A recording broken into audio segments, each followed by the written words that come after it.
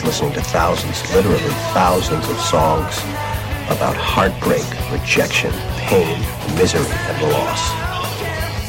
Did I listen to pop music because I was miserable? Or was I miserable because I listened to pop music? Well, music is my life, man. What do you want me to do?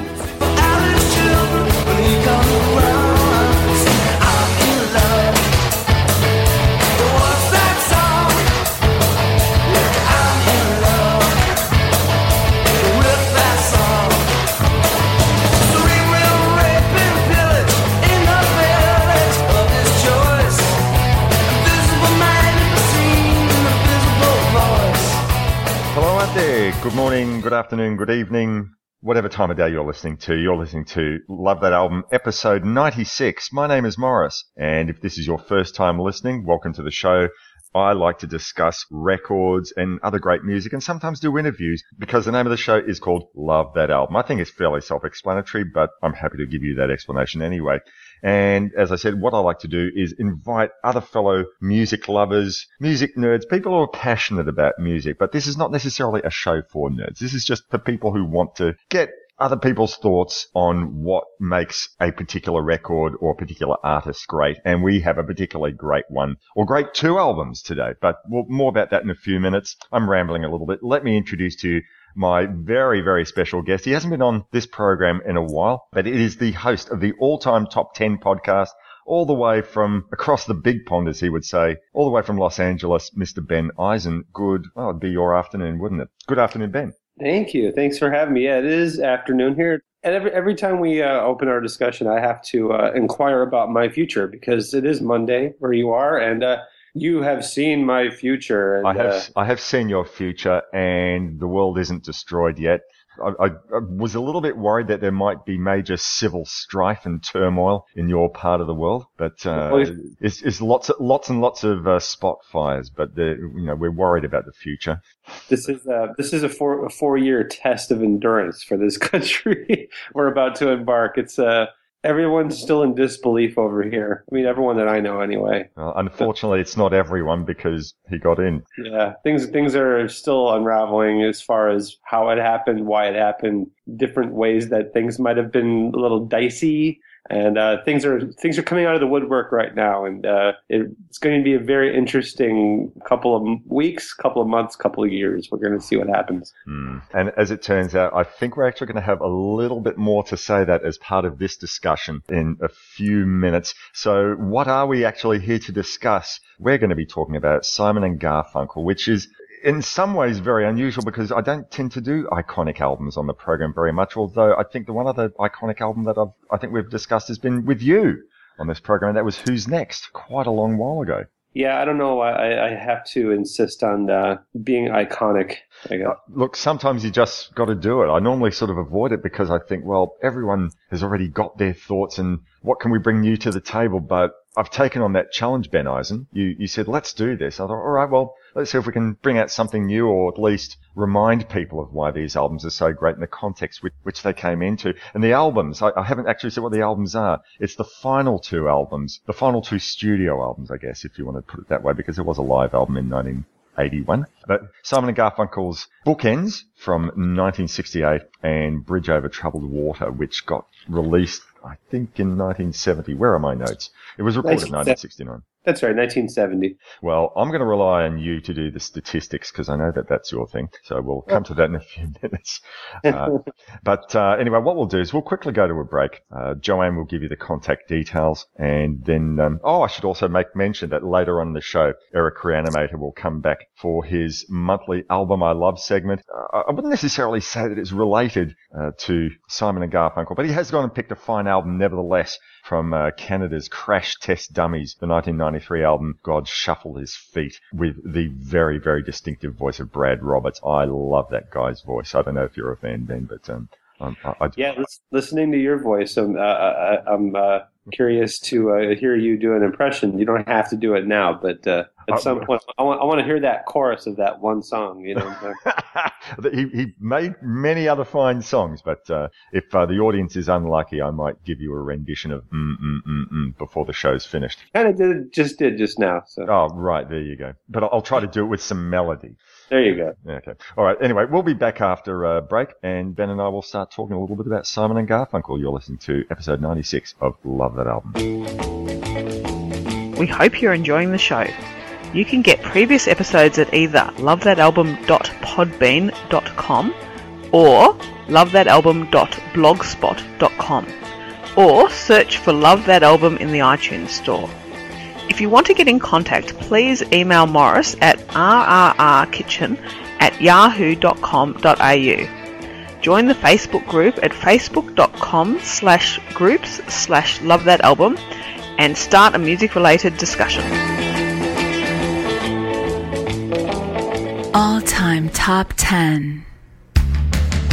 Top 10 cheesy love songs. This song showcases everything that is awesome about Journey.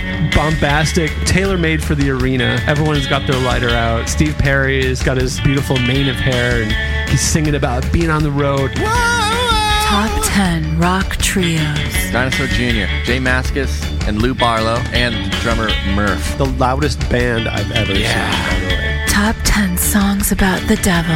My number 8 is not the greatest song in the world. It's just a tribute.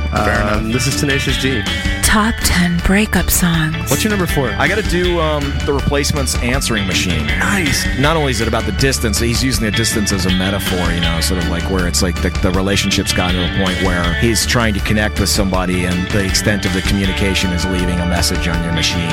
Top 10 rock wordsmiths. Randy Newman. In a lot of his songs, he plays like a narrator, but the narrator in these songs tells stories, but the narrator doesn't always tell the truth, or he has kind of a skewed version of the story he's telling. That's a human foible. That's what we tend to do. Top 10 sports anthems. A little ditty called Jump Around. Yes, easily like 20 to 30,000 students jumping up and down at the same time. It is awesome. Number 10. 8, 7, 5, 4, 3, 2, 1. With your host, Ben Eisen.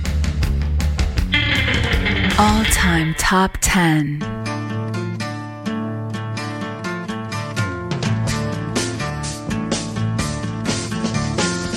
You don't know that you love me. You don't know, but I know that you do. And we're back from break. Morris over here, Ben over there. Ben of the All-Time Top 10 podcast. And later on in the show, I'll be getting Ben to talk about his top 10, all-time top 10s, or at least give you some sort of feel. If you've not listened to the show, why the hell not? But Ben will give a bit of a plug at the end of the program and tell you, in case you haven't listened, where it is that you can track down episodes of the All-Time Top 10 podcast. Anyway, for the moment, let's talk about some Simon and Garfunkel, because that is what we are here for. So I guess the most obvious question, but I really want to know, as I'm sure our audience does as well, what is your entry point for Simon and Garfunkel? How old were you? What was the first thing that you heard? Oh boy. Well, let's see. My entry point would have to be the womb. I'm guessing. I don't know. I mean, I've pretty much my entire life been listening to their music. But my parents are interesting because they're 9 years apart in age, and they have wildly different taste in music for the most part. My dad loves 50s doo-wop because he's the older one. He loves 50s doo-wop and Neil Diamond and Leonard Cohen and Buddy Holly and just and like a lot of classical music and just an eclectic mix of that kind of stuff. And my mom is more of a hippie. She likes Bob Dylan. She likes The Who. She likes the Beatles and the Stones and Deep Purple and bands like that. Wow. They're a very odd pair, but the one group, there's maybe a one or two, but the one in particular that they could both agree on, that they both loved with equal measure, as far as I could tell, was Simon and Garfunkel. And they had a lot of their music on in the record collection. And I can't remember a time when their music wasn't in my life. With the 45 of the single Bridge Over Troubled Water was probably worn out by myself, just because I don't know. The song to this day just strikes me. It moves me. There's something holy about it, and it's uplifting and it's powerful. And I'll tell anyone that will listen to this day, I still believe it's the greatest song of all time. You mentioned that on the podcast on All Time Top 10 a few weeks ago when you were doing your annual cover versions episode, and I thought, right, well, that's going to be absolutely ripe for discussion here. So I guess it's a hard thing to sort of ask why a particular song would be the greatest for you of all time, but is there one particular aspect? Is it, what you said, the reverence, the holiness? What is it about that speaks to you? It's the message. It's like I said, it's the fact that I kind of grew up with it, and I've always just had it playing in the background of my entire life. And I think anyone that's been friends with me for a long time will know that I've been saying that forever. Like it's not a new thing. That's not like some kind of a thing that I've recently discovered. And like, I can't tell you what my favorite movie is. I've got about 5 or 6 that are in contention. And, I can't tell you what my favorite TV show of all time is, although it's sort of a tie between Breaking Bad and The Wire. Other things in my life, because me, I love to rank stuff. But the most important thing in my life is music, and I feel good to have that as my definitive number one, and I don't see it ever changing. So right, I've often gone and said to anyone who'd listened that my first real rock and roll epiphany was hearing Twist and Shout as a 10-year-old back in 1975. So I think the year of your birth. Gosh, I'm feeling old. Up until 10 years old, all I could recall listening to was classical music. The younger of my 2 sisters, although they're both older than me, all she'd ever played at home was classical music, and she got that from my father. Like your parents, both my parents were big music fans, but my father in particular was into opera and classical music, and that's through my father and my sister I got my love of classical music. And a school friend went and brought round a copy of Twist and Shout to my place, and I had this epiphany. And yet my oldest sister, when I just sort of, if I was to be really honest, she had a copy of the Sounds of Silence album. I recall well before 10 years old wearing that out. But it never struck me that was a rock and roll album. I always just sort of put that into the folk bracket. And one sister was more into the English folk music, and the other one was into the American folk music. But when you really think about it, in some ways, it is a rock and roll album, not in the sense that maybe some of the other groups of the time, it's not like a Beatles style rock and roll album or anything like that. But given that, rock and roll seemed to be a more broad church than what we tend to think about from the time. It's not all about Eddie Cochran or Elvis Presley or always being really wild. We could sort of count Roy Orbison as rock and roll, but it's not in the Eddie Cochran type of sense. But yeah, I listen to Sounds of Silence a lot. It does have some electric guitar on it. Yes, it does. Although, I mean, so the story goes, the actual song Sounds of Silence, which had appeared on their first album, which is probably their only real folk album, Wednesday morning, 2 a.m. 3 a.m. Oh, excuse me, 3 a.m. Sorry, I told you I'm 1 hour into the future. That song, unbeknownst to them at the time, had been redubbed by session musicians and a producer, Tom Wilson, which both Simon and Garfunkel were horrified at the thought reportedly. Yeah, but that was a brilliant move, even though the tracks that they added were slightly off. I don't know if you take a listen to that revamped version of Sound of Silence, everything is like, I mean, it probably was hard to add all that stuff, without help from the artist, because you're just going off of their basic rhythm. And when you're just playing it as an acoustic, you're not really thinking about, this has to be to a click track or anything like that. So it's slightly off, but it was a pretty brilliant move on their part, considering what was in the zeitgeist at the time, like Rolling Stone and House of the Rising Sun, and like, this folk rock thing, quote unquote, it's huge. And here's this great song that no one's heard. And, as far as anyone knew, this was the definitive version, even though Paul Simon, like you said, was like mortified by it. Right. I mean, that was about after Wednesday morning, 3 a.m. sort of, stiffed. That was about the time I think he went over to London, spent, was it about a year or so there, recorded the album, which got to be known, I think, the Paul Simon Songbook, which features maybe about 7 or 8 songs that ended up on Sounds of Silence anyway, being I think Homework is on there. I think Leaves That Are Green. Yeah. I think that's Kathy's song. Going back real quick, I wanted to mention that Paul and Art both attended the same schools growing up. They met when they were about 11 or 12. They both attended Parsons Junior High School in Queens. Yep. And that's the same school my dad went to. Oh, wow. Nice. Yeah, he told me that he actually was a student there at the same time as Paul. Oh, wow. Did he say, oh, yeah, I saw him in the play yard. He was a real asshole. No, I think Paul was actually 2 years older than my dad, but he definitely, like, looking back at his old yearbooks, you can find him in there. Oh, wow. That's how about that? I'm speaking 2-3 degrees of separation from Paul Simon.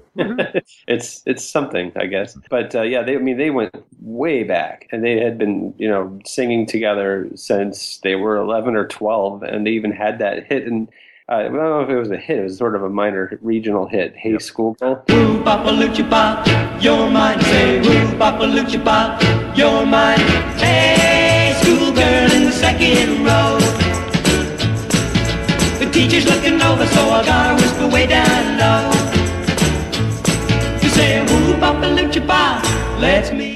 1957, they were called Tom and Jerry, sort of a Everly Brothers kind of thing. Right, and I think, was it that Art Garfunkel, I only read like in recent days that he calls himself Tom Graff because of his love of mathematics. Graff. Tom Graff. I can't remember what Jerry was, what his surname was, but Artie called himself Tom Graff. Yeah, but I wanted to mention that, they go, how far back they go as friends, as collaborators, because the two albums we're going to talk about, especially Bridge Over Troubled Water, document the ending of their professional relationship, and for most part. And some of it's pretty heartbreaking, like we're going to get to the song, some of the particular songs, but Bridge Over Troubled Water, the album, is basically like a document of like the end of everything for them, like as a duo, as partners, as friends for the most part. I don't know if they were ever not friends, but they totally drifted apart, and it's documented on record. It's pretty incredible. Well, there was an interview that I read from a newspaper article, I think maybe only about 4 or 5 years ago, and I don't know whether it's fair or not, but I think both Art and Paul, both of them have gone and placed some of the blame from their separation on Mike Nichols, because he'd gone and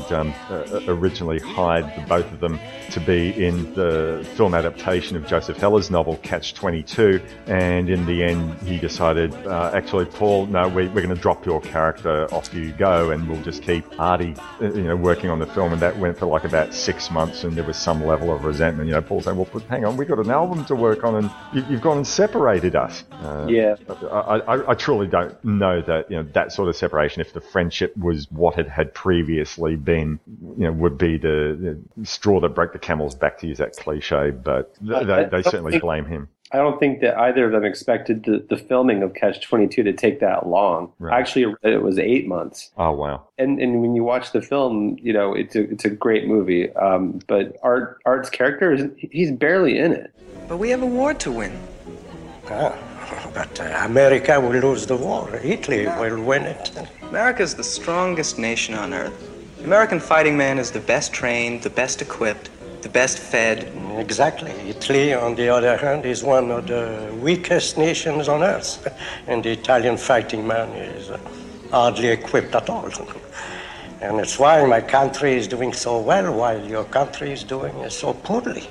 Like he's in maybe 5 or 6 scenes. So that they were down in Mexico, and probably hard to get away. Everyone was probably just hanging around waiting for their scene to come up. And for such a relatively small role, for him to be pulled away from from their partnership at the height of their career, right. It's pretty devastating. I could see Paul being very upset by it, and for good reason. I mean, to this day, I've never actually watched the film. It's one of my favorite books, but the book is incredible, and I love the film.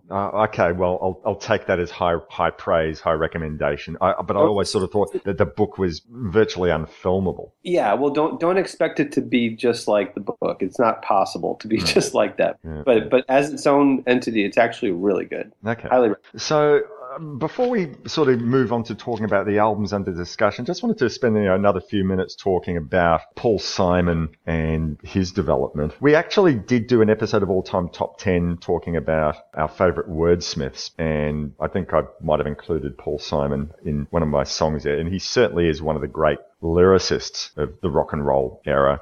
I don't know whether he qualifies as a poet or anything like that, because certainly poetry and lyric writing are two different things, but he does strike me as being a great short story writer in the guise of a songwriter or maybe a short film maker. Right. And I'm not talking about his height. I just mean as in short films. But look, Paul seems to have been like a fully developed lyricist right from the get-go. I mean, you wouldn't even necessarily say that about early Lennon and McCartney. And you go and compare the development of Love Me Do to Lucy in the Sky with Diamonds. There was a long way that they went. But some of those early Paul Simon songs really show, well, at least once they called themselves Simon and Garfunkel, not, maybe not the Tom and Jerry days, but those early Paul Simon songs, they showed the confidence of a craftsman who'd been, I don't know, I guess thinking for a long while as to what he wanted to say and how to say it. And Sounds of Silence on the first Simon and Garfunkel album. It's an astonishing first album song. Hello, darkness, my old friend.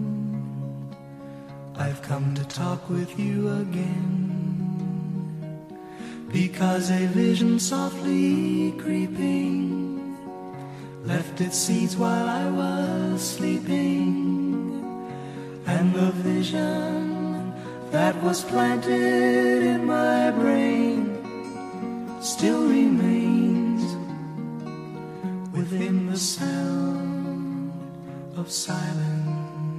The visual imagery he paints for someone in his early 20s, it blows me away. You get, lyrics like, and the people bowed and prayed to the neon god they made. Try telling me that that's no longer relevant. That's a song for the ages. Absolutely. And this is from a guy in his early 20s on his first, on his first recording. We're not going to count the Tom and Jerry stuff. But well, I think a lot of it is the influence too, because the Beatles, they came up, their early material was recorded before Dylan really took off. Mm-hmm. And maybe a year or two into Dylan's, ascendance is when Simon and Garfunkel started recording. So I think Paul had a leg up as far as like where he could go with his music by Dylan's example. Sure. No, yeah, that makes a lot of sense. That's a theory. I don't know. I think I might have told you this while we were doing the Wordsmiths episode, that there was a book that George Martin had put together, I think in the 70s, called Making Music, and he got a lot of people in the music industry, both musicians and engineers and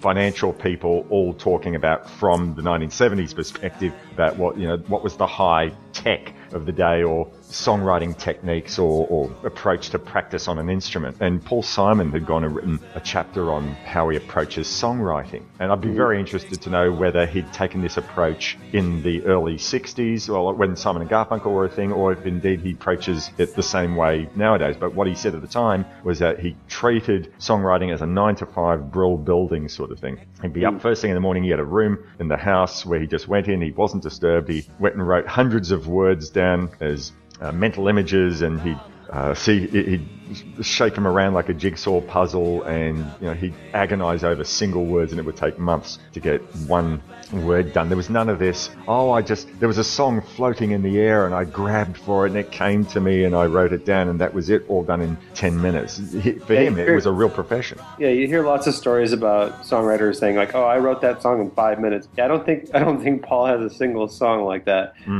Getting back to comparing his work to the Beatles, you also have to remember that the Beatles put out, 13 studio albums? That's true. And Paul in the 60s, because Bridge Over Troubled Water came out in 1970, in the 60s he only really put out 3.5 albums, because half of Wednesday Morning 3 a.m. was covers. So, I mean, his output is way, way smaller. It's like maybe 50 songs as opposed to like 300 from the Beatles. So, I mean, he definitely was very meticulous about it. And I read some of that talking about the making of these albums. Like Bookends took like 2 years to make. Yes, I'd seen that. Yeah. and you can tell every note, every word, everything is painstakingly crafted. You know, he has certainly. I don't know if I like to use the word developed because that implies that he came from a limited place to a more advanced place, but he certainly went off in different directions. And so some of the Simon and Garfunkel songs, they're more lyrically more straight ahead in their approach with what he has to say. And then by the time you get to his resurgence in the mid '80s with Graceland, and you get some of the songs in there, you're thinking, hang on, what's he saying? He's going is he being as deliberately obtuse as, say, Dylan was in the Blonde on Blonde period or something like that? Yeah. Having said that, he still always has loved setting a mood and not necessarily telling a story, here's a beginning, middle, and an end, like something like, say, Hurricane by Bob Dylan. But there is something of a slice of life in a lot of his songwriting, and there are examples over these two albums which we'll get to, and that's why I sort of say that they'd make good short films rather than a long narrative. It's just like, here's 5 minutes of something like that, and you get a feel for the characters. Musical development, I think, is also important,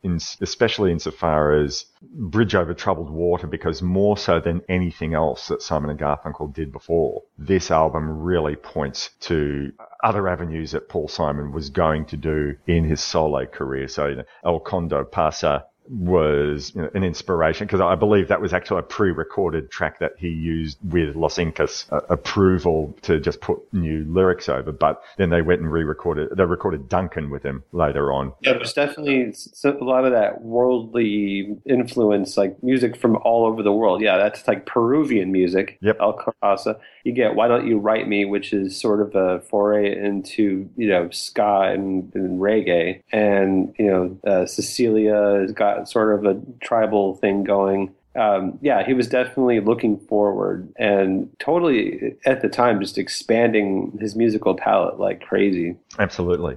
He sort of, gone into Latin jazz. And actually, there was that album, The Cape Man, Songs from the Cape Man, which has a mixture of doo-wop. So he's exploring his past and some Latin jazz on there, which is absolutely amazing. There's the electronic sounds that he had on the Surprises album recorded with Brian Eno. And it just sort of seems that, there's very few, inverted commas, conventional pop albums in his canon. It flirted with New Orleans sounds, I think, on There Goes Rhyme and Simon. Yeah, I think on my show, it's a different topic every week. It's a different top 10 list, a different guest, and you've been on the show many times. One thing we have not done yet is the top 10 versatile artists. Oh, wow, that'd be a great topic. I think Paul is going to be right near the top, along with people like David Bowie and Elvis Costello and Paul McCartney. For 100%. Yeah. Oh, yeah. They're no-brainers, but God, I imagine you'll have a lot of fun sort of digging deep to sort of think, I wonder else. So you'd have a double whammy there, because you'd have to sort of look up enough artists who've had that longevity as well as that diversity. But I guess that's why people like that have survived that long, because they're not making the same album that they made in the start. I mean, I guess, there are some bands who've managed to make that work for them. Yeah, but and when in Paul's case, you can see that he's not changing to, adapt with the times and try to keep up with what's current and cool or whatever. He's changing out of pure love for whatever kind of music he's into at that time. And, right.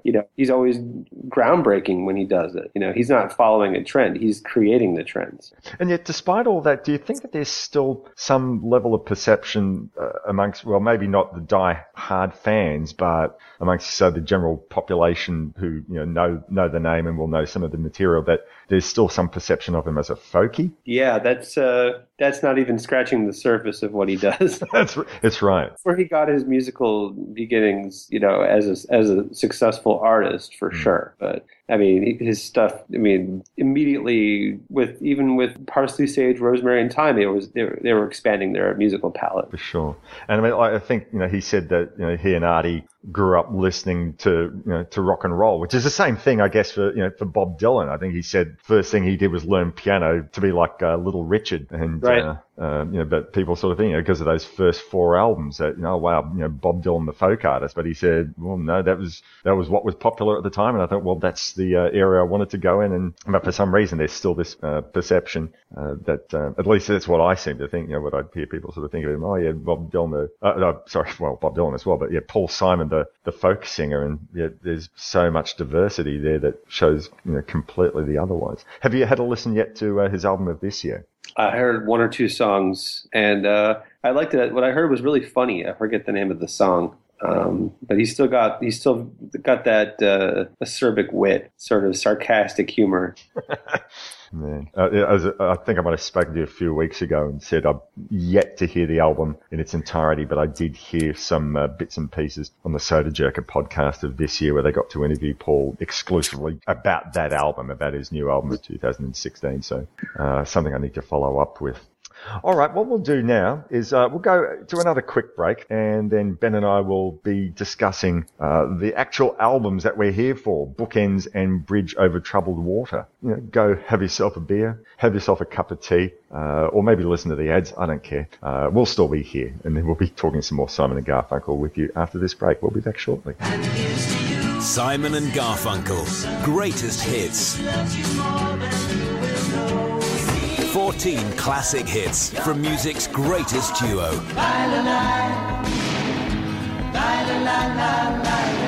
Within the sound of silence, like a breath. Simon and Garfunkel's greatest hits, out now. When you're weary, feeling sad.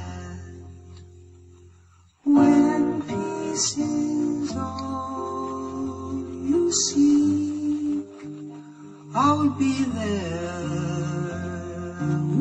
And we're back from break. Morris over here, Ben over there, and we're talking Simon and Garfunkel, and in particular their albums, Bookends, which is their 4th studio album, and Bridge Over Troubled Waters, their 5th and final studio albums. So we'll focus on each record in its own right as we go along, but my question to you, Ben, is do you see, and I used this word before, do you see a development in their style between these two albums, or just a different direction that they went in? Yeah, well, of course there's a development because it's more expansive. Bridge Over Troubled Water is more expansive musically than Bookends. But I think as far as how mature they both are, how strong of an album they both are, I have a definite favorite album, or a definite favorite song of all time. I don't have a definite favorite album even from these two guys. I can never decide which of these two is better. I think as far as throwaway tracks, I think Bookends has 1, and I think Bridge Over Troubled Water has maybe 2 or 3. Okay. So, but Bridge has my favorite song of all time. So, but they're both equally as impressive. There's really, it's not like two different levels. Yeah, sure. I mean, for me, I think Bookends may have just a slight edge for me in terms of songs that I prefer. There's not that much in it because, they're both albums that are, really very strong in my heart. But, I guess as you say, Bridge is a landmark in terms of ambition and production. Yeah, I read, I find it hard to believe this is true, but I read somewhere that Bridge was the best-selling album in America in 1970, 1971, and 1972. Amazing. It seemed right, but maybe it was. I mean, it was gigantic. I think it swept the Grammys, and I've got some stats here, and I know that you're a big fan of stats. The album was released on the 26th of January in 1970. The first single, The Boxer, was released on the 21st of March 1969. So it was a rather long gestation period, I guess, before the album saw the light of day. Bridge, as a single, was released on the 9th of November. So, wow, only what will we be up to? We'd be up to the 47th anniversary. The album sold more than 25 million copies domestically and internationally, and it went 8 times platinum in the US. It was 10 weeks at number 1 in the Billboard charts and 33 weeks at number 1 in England. Wow. This is all from Wikipedia, folks, if this is right. Actually, I know some of this is from the liner notes in the, I think the 40th anniversary edition of the CD. How many weeks number 1 in the UK? 33. Jeez. Okay, maybe that is true then. Maybe it is the biggest selling album of 3 years in a row. Look, to be honest, it didn't say whether it was consecutive. It could have been, 15 weeks and then went down for a week and then came back the rest of its period. Pretty tough to argue with 25 million copies sold, though. Yeah, very hard. Can't argue with success. The Grammys, it did win Album of the Year, Record of the Year, and Song of the Year. I've never sort of quite worked out what Record of the Year and Album of the Year, what the difference is, but there you go. And it was also the best engineered recording as far as the Grammys was concerned by Roy Haley. And who did a magnificent job. Let's talk a little bit about the context of the times, because I think it's important to sort of talk about the period that this album came out into. And there was a program which I actually had seen a few years back, but they also put like a DVD in the 40th anniversary edition of the album, which is why I picked it up. They had, they had a documentary, like a retrospective documentary about the release of Bridge Over Troubled Water, but there was also a special that was released, I think, on CBS television called Songs of America. Mm-hmm. And I'm wondering if at the time, the major sponsors of the TV show were thinking that it was just going to be a nice puff piece with, the big pop artists of the day, Simon and Garfunkel, talking about their latest album. And waving the flag. Right. But it was anything like that. So that the program sort of focused on the big political turmoil of the day. So, there was stuff in there relating to Martin Luther King and the JFK assassinations and big marches on Washington and, other political material that was, very apropos to the times. I think this is partly Charles Grodin's vision who directed that special. And, they think it might have been, was it the Bell Telephone Company had said, we'd like to suggest that you make some changes. And, Simon and Garfunkel and Charles Grodin said, no, go take a hike. And they said, all right, we will. But fortunately, other more open-minded sponsors said, no, we believe in your vision. Yep, sure, we'll get this sponsored so you can show this on television. It's just sort of amazing to think that, here in 2016, I'm wondering who's today's Simon and Garfunkel, who's going to produce a show like that. Have you actually seen it? No, I just read about it actually for the first time. I didn't even know about it. It's well worth your time. It's, as I said, no puff piece. Is it on YouTube or? I think I think like in the purchased section. So I don't think it's like just look it up and watch it as it is, but I think you can buy it on YouTube. Not 100% sure, but I've got my copy on the DVD. If you can still get yourself a copy of the CD, with the bonus DVD. As I said, there's also a bonus making of the album. So they go back and speak to both of them and to other big players in the day. So it's like 2 hours worth of material in that DVD. It's absolutely well worth your time. It's really well put together. Well, I'm going to make it my mission to check that out. Nice.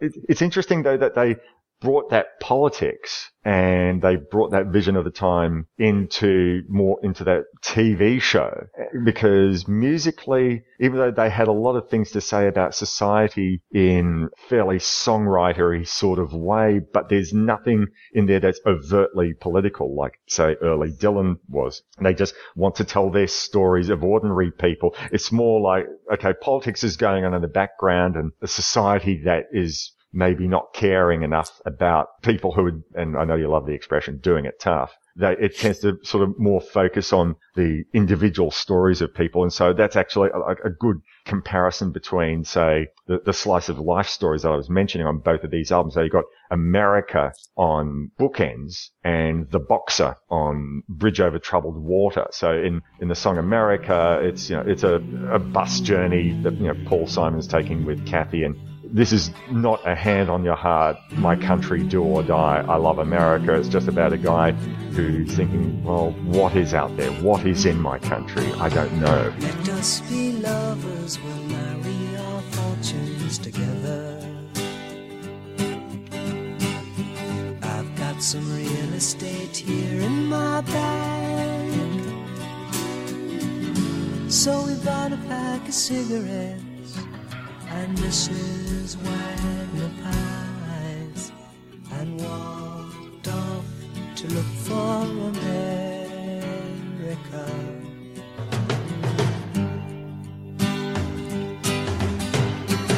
counting the cars on the New Jersey Turnpike. They've all gone to look for America. Everyone's looking for their peace of mind. Everyone's looking to see what is the nature of the country that we are living in. We're all in turmoil. There's strife in Vietnam. We got the older generation who don't understand the younger generation, but he's telling it in a very quiet sort of way. At least that's my interpretation of how that song, how America goes. And then, the boxer, once again, about another person who's doing it tough, who's having a hard existence in an uncaring, unfeeling environment. And that's more the result of the politics of the time rather than commenting directly on the politics of the time. Yeah, and Save the Life of My Child is another one that could fall into that category. Like people just trying to deal with their surroundings. And it's not overtly political, but there's little hints of it. I think the closest thing Simon and Garfunkel ever got to politics was Silent Night. Dr. Martin Luther King says he does not intend to cancel plans for an open housing march Sunday into the Chicago suburb of Cicero. Cook County Sheriff Richard Ogilvie asked King to call off the march, and the police in Cicero said they would ask the National Guard be called out if it is held. King, now in Atlanta, Georgia, plans to return to Chicago Tuesday. In Chicago, Richard Speck, accused murderer of 9 student nurses, was brought before a grand jury today for indictment. The nurses were found stabbed and strangled in their Chicago apartment. That wasn't making a definite statement about how they felt. It was just sort of observing. Love to imagine what, if you'd played that album for the first time back in 1967, I think it was, after listening to all these great sort of personal pop songs, what you'd be thinking. You'd think, hang on, did I just hear what I thought I heard? That this contrast of Silent Night being sung so gently and sweetly with the hard news events of the day. I imagine it was pretty confronting for the day. Yeah, that's a powerful track, but that's on a different album. We're not talking about that album. No, but I guess really their whole career is full of these sorts of songs, so it's all relevant to come back to. I mean, I did want to actually sort of make one more point. I forgot to mention it before, thinking about the Sons of Silence album. I mean, you have songs on there. You have a couple of songs about suicide. You have songs rallying against organized religion. You have songs about depression, and even the happy sounding songs melodically are not really that happy. Leaves That Are Green and Kathy's song. They're not really sort of happy songs. They sound sweet, but they're not. And so they're fairly dark for guys who sang so sweetly. They're rather dark material, and it sort of held them in good stead for where they were going. I love the contrast. It's really, there's really nothing else like it in pop music. People that can produce music that's so beautiful and yet subject matter that's so dark. I'm going to be one of those conspiracy theorists. You want to hear what my conspiracy theory has been? All right. So you've already gone and mentioned that by the time they got to Bridge Over Troubled Water, they were starting to fall apart, probably, things in their own career as well as the Catch-22 situation. And I think it sort of manifested itself on the front album cover. Now, there's been lots of talk about Abbey Road and, Paul is dead and the evidence is because he's wearing no shoes and it's a sign of mourning in Sicily and John is the funeral director and the other two are pallbearers, etc., etc. It makes perfect sense that he's dead because he's in the photo. Absolutely. It works for me. But on this album, I'm wondering, if you look at every other album cover, you see the two of them side by side. And on this one, you see on the front cover, it's Paul in front of Artie with half of Artie's face cut. And then on the back cover, you see Paul walking behind a fairly confident, striding Artie. Of course, I could be sprouting shit and it could all be coincidental, but I just sort of wonder in light of what came out. And I'm pretty sure that, like the Zombies and Odyssey and Oracle, they knew while they were recording this that this was their last hurrah. And there's song material on this album that is the two of them, or more rather, because of Paul's pen, Paul saying farewell to Artie, but by the time they get to Song for the Asking, they've sort of reconciled it. So in a way, everyone sort of says that Bookends has side one is like not a rock opera, but a concept half album. But I'd also argue that Bridge Over Troubled Water is a concept album in parts, just not the songs consecutively. Well, more evidence that they were drifting apart is the fact that on Bridge Over Troubled Water, there's maybe out of the 11 tracks, I think there's like 3 where they sing in harmony the whole time. Right, absolutely. Yeah, I was thinking about that. There's either songs where it's just one or the other, or maybe one comes in for only a couple of lines. But yes, absolutely. This is like their Beatles' White Album in a way. They're sort of together but separate. Exactly. Yeah. So, I mean, that was like their signature sound for years and years. And suddenly, here they are. Basically, it's like a dual solo album. With the exception of like Cecilia, Keep This Customer Satisfied, and like The Boxer. Most of maybe Baby Driver too, I guess. Sure. The whole rest of it is just like, here's a song that Paul's going to sing, here's a song that Art's going to sing. I never would count that as a detriment to the album. I think it's really smart. No, for sure. And almost like towards the end of the album, the penultimate song on the album is Bye Bye Love.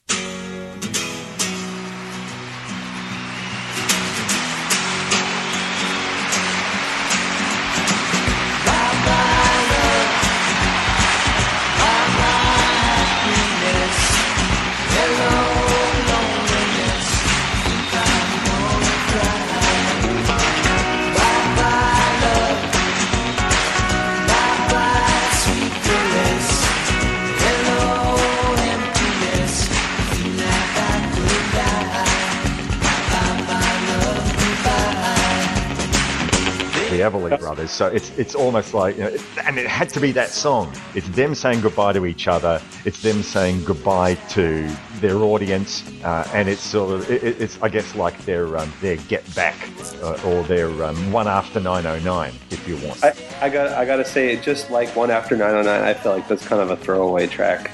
It's sort of, in a way, it doesn't belong because it's so contrastingly different and it's a live cut and it almost seems like a throwaway. But if you're going to go on this conspiracy theory that it's their farewell to each other, it is perfect. It's saying, all right, and by the way, this is where it all started. So I see what you say, but in another way, it also makes complete sense. Yeah, no, it makes sense in the concept, but it's also a song that I would skip every time it comes on. The audience is too loud, and it's not sophisticated enough for what else is on that record. It's just, I don't know, I feel like they outgrew it, and I see why they did it, but I still can move on to other stuff. Right. Like I skip to Song for the Asking every time. The Song for the Asking is absolute heart-wrenching. It's just beautiful. Yes, it is. And all the more so when you consider there's no art on it at all. So it's, hi folks, art has left the building. Yes, sir.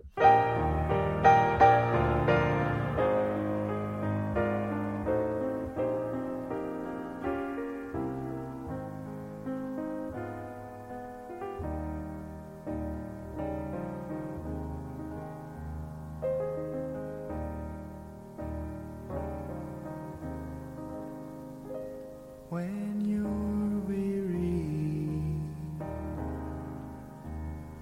feeling small, when tears are in your eyes, I will dry them all.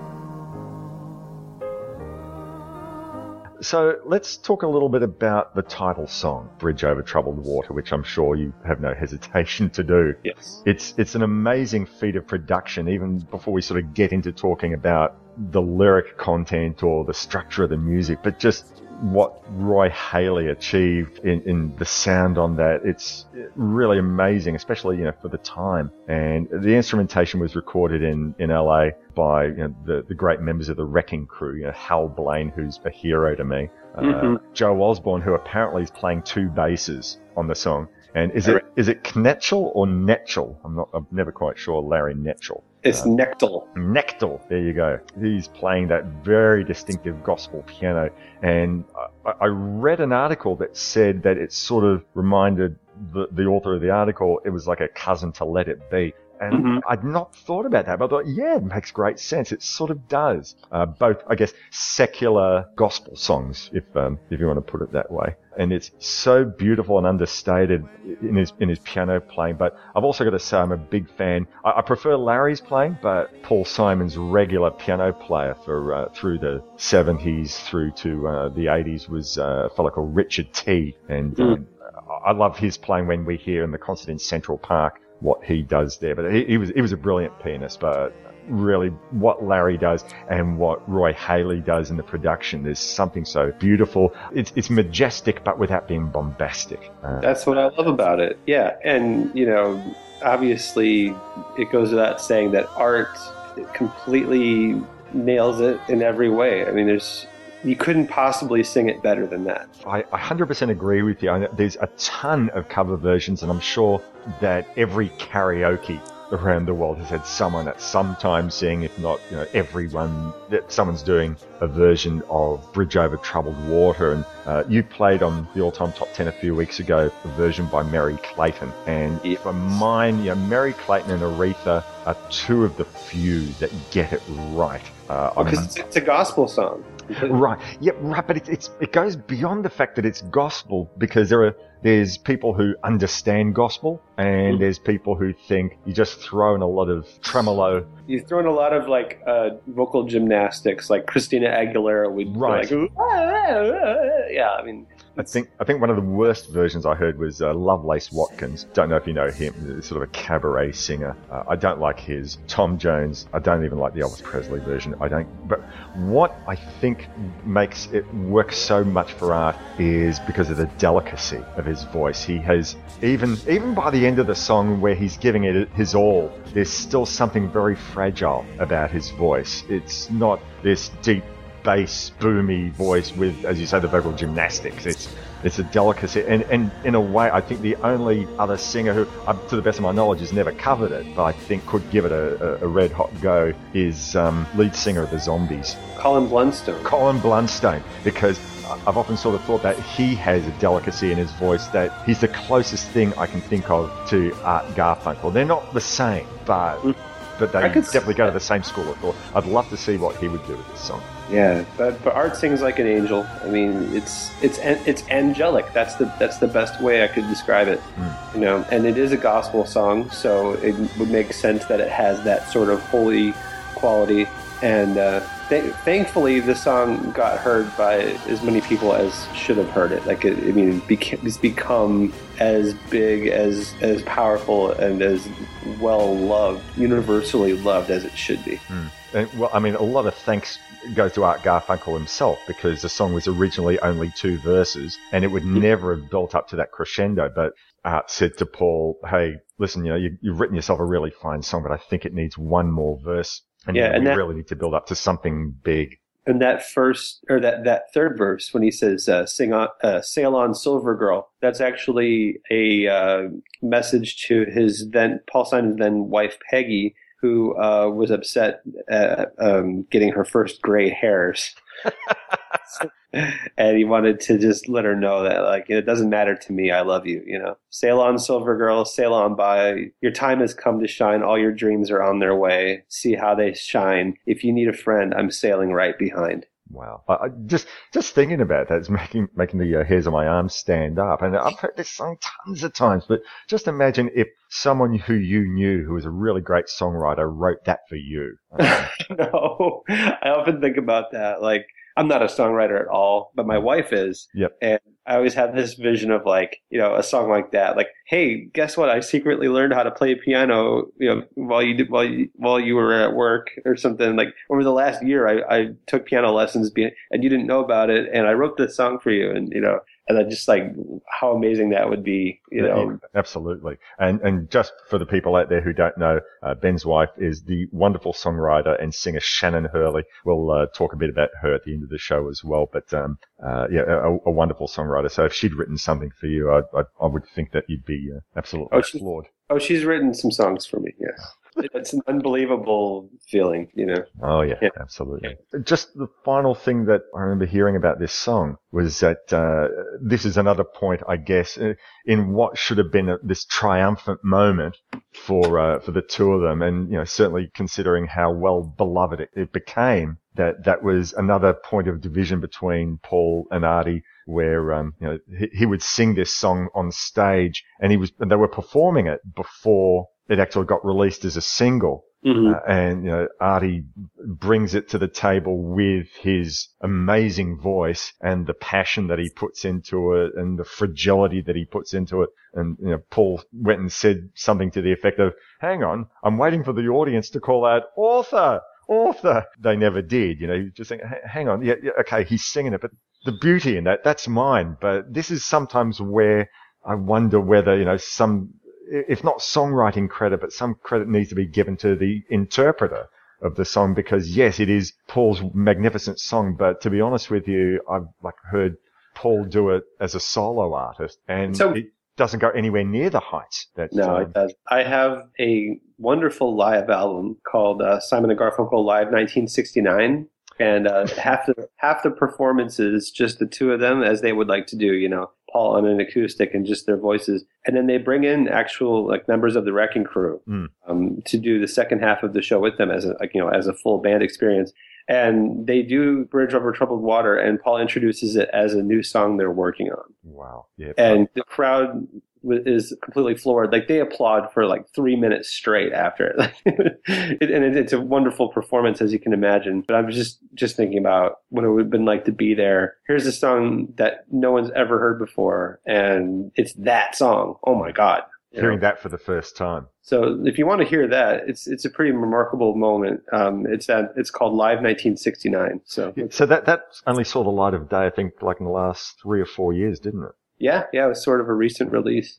I'm ashamed to say, actually, I haven't sort of bought a copy of that yet, but just to hear the audience applauding for 3 minutes, I think that'd be worth the price alone. It just goes on and on, they're just losing their minds, So if Bridge Over Troubled Water is the big song on its album, I think, at least for me, America is in its way the centerpiece of Bookends. Toss me a cigarette, I think there's one in my raincoat. We smoked the last one an hour ago. So I looked at the scenery. She read her magazine, and the moon rose over an open field.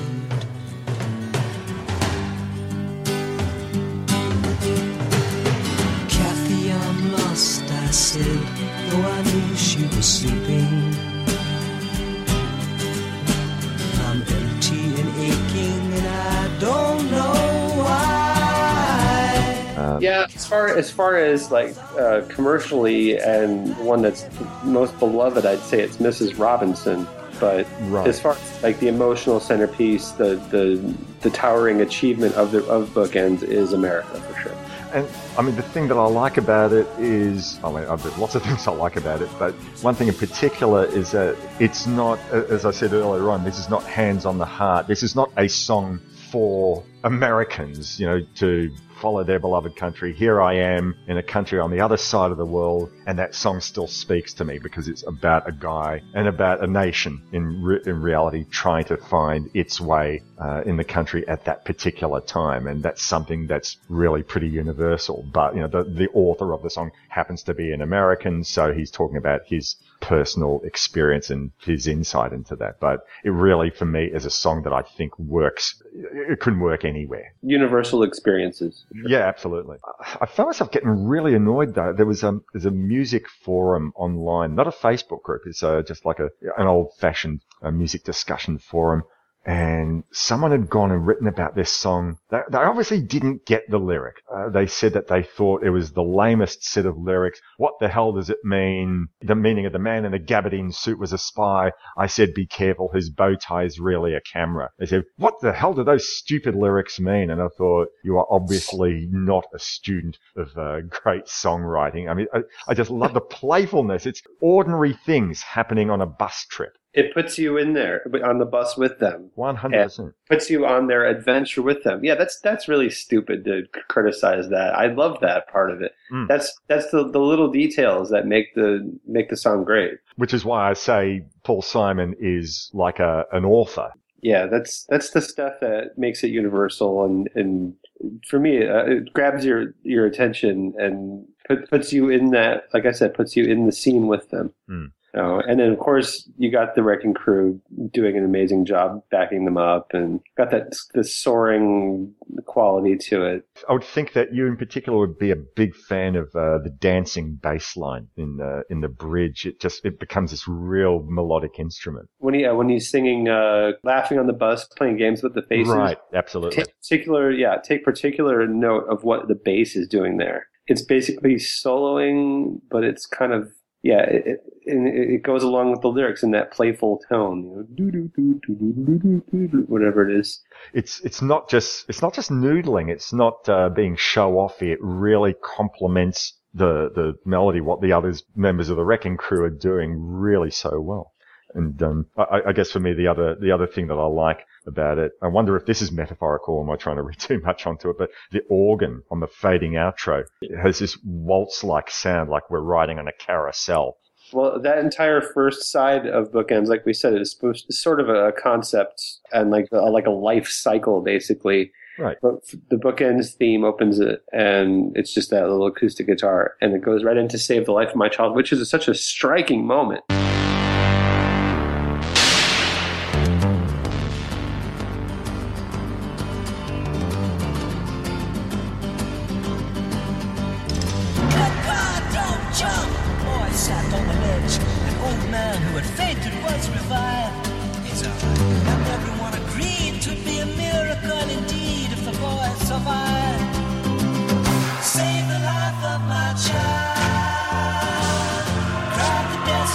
I read that that's a Moog, and it was actually played by Robert Moog himself. Oh, wow. I did not know that.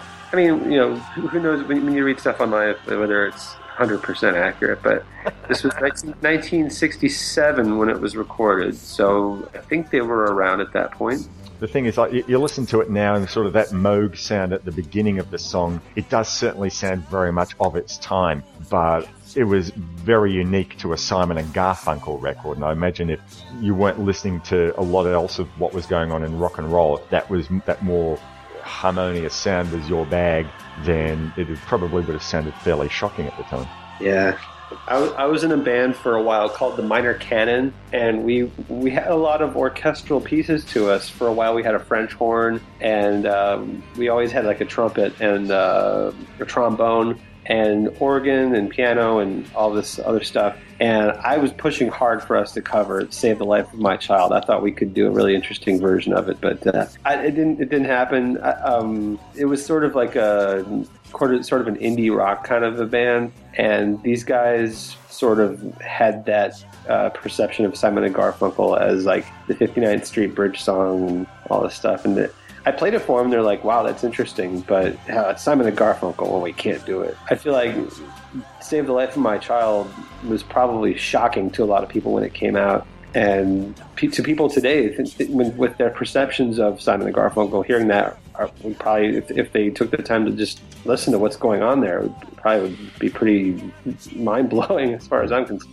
No, I was just gonna say it has parts that are like abrasive and a weird psychedelic flourish in the middle that's like has like backwards sounds, and you hear a little bit of "Hello Darkness, My Old Friend" in there. And right. Really inventive production.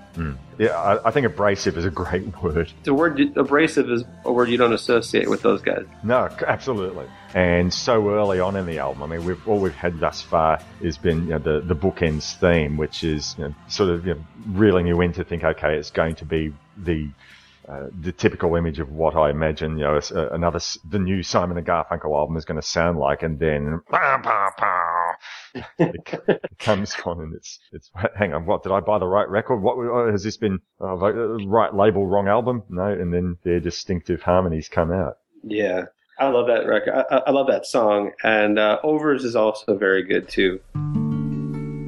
Why don't we stop fooling ourselves? The game is over, over, over. No good times, no bad times. There's no times at all, just the New York Times. So we should probably say, so these songs are part of that life cycle. That's the concept half album. So yes, starts off with the Bookends theme, which is, just a few seconds, but then So the Life of My Child and Anger. I mean, they're all separate stories. It's not like a common linked approach, but each one represents a different and not a cliched perspective on the life cycle. It's just doing a song that's talking about children, or say The Life of My Child. America is about youth, young, maybe late teens, early 20s, taking the time out from maybe university and going to discover their country and discovering themselves. And Overs is an acoustic guitar piece, I guess, of the sort that you sort of more imagine that what Simon and Garfunkel is, the sort of thing that your bandmates or your ex-bandmates were probably thinking of. Yeah, I would say so.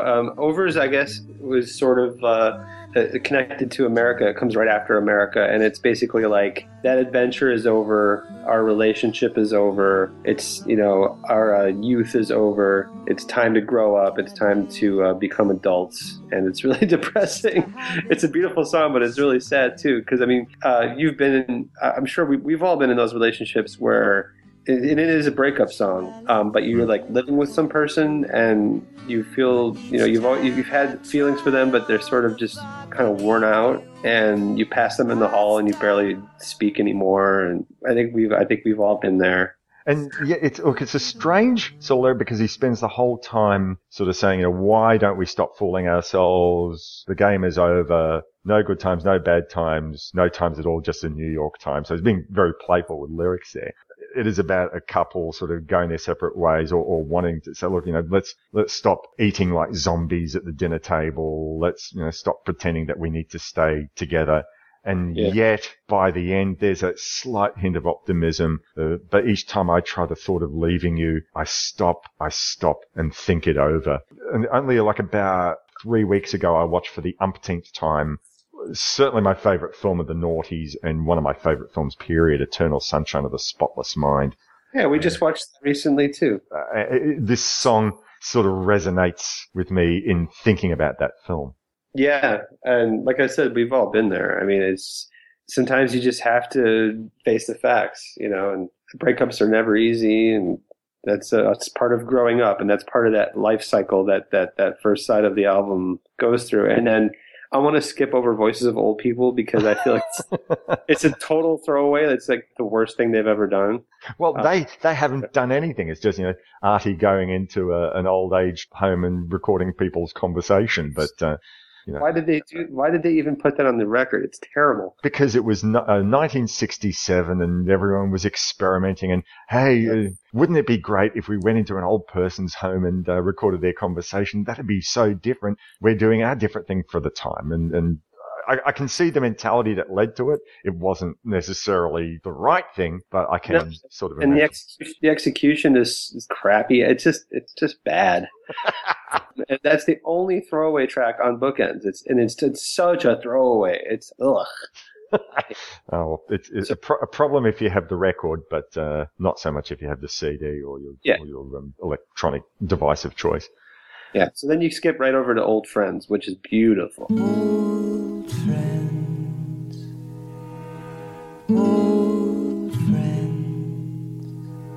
sat on their park bench like bookends. A newspaper blown through the grass falls on the round toes of the high shoes of the old friends. Old friends, winter companions, the old men, lost in their overcoats waiting. And that's the one that, along with the Bookends theme, it wraps up side one. And I was thinking about the other day that line, can you imagine us years from today sharing a park bench quietly? How terribly strange to be 70. Oh, God. They're both older than 70. They're both in their 70s now. Yeah. I wonder, I bet neither of them have shared a park bench in Central Park. Probably be mobbed. Well, I wish they would.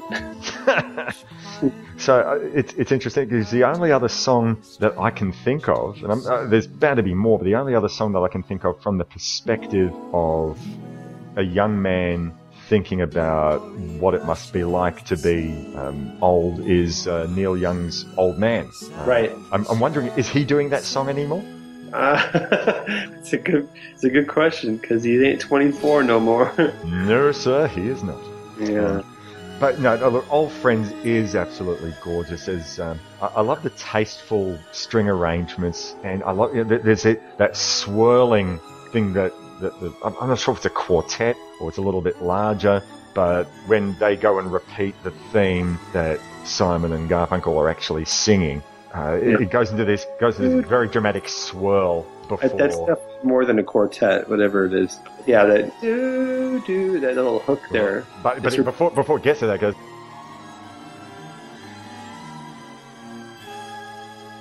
Yeah, so it's really cinematic. I love that. Very much, absolutely. Yeah. So then, getting into the second half of Bookends, these are all just one-off singles and songs that were submitted for the Graduate theme and all that.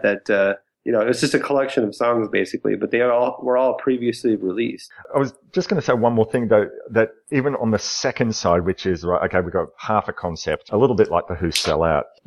I think that Hazy Shade of Winter would have been interesting to see where that would have fitted in on the first side, because that's also a song about, counting the end of your days. Maybe they should have taken out Voices of Old People and put Hazy Shade of That would have been better served as part of the song cycle from the first one. But that song was written in 1965. Oh wow! Okay. And Bookends didn't come out till 68. That's an old song of Paul's that was actually a single released in 66. Well, you know what? In a way, I mean, it sort of fits the bill more for that, because you sort of listen to that and think, well, that song might have worked well on an album like Sounds of Silence. It has such a great groove. It's just pure pop. Yeah. Hazy Shade of Winter also has one of the best covers of all time done by the Bangles.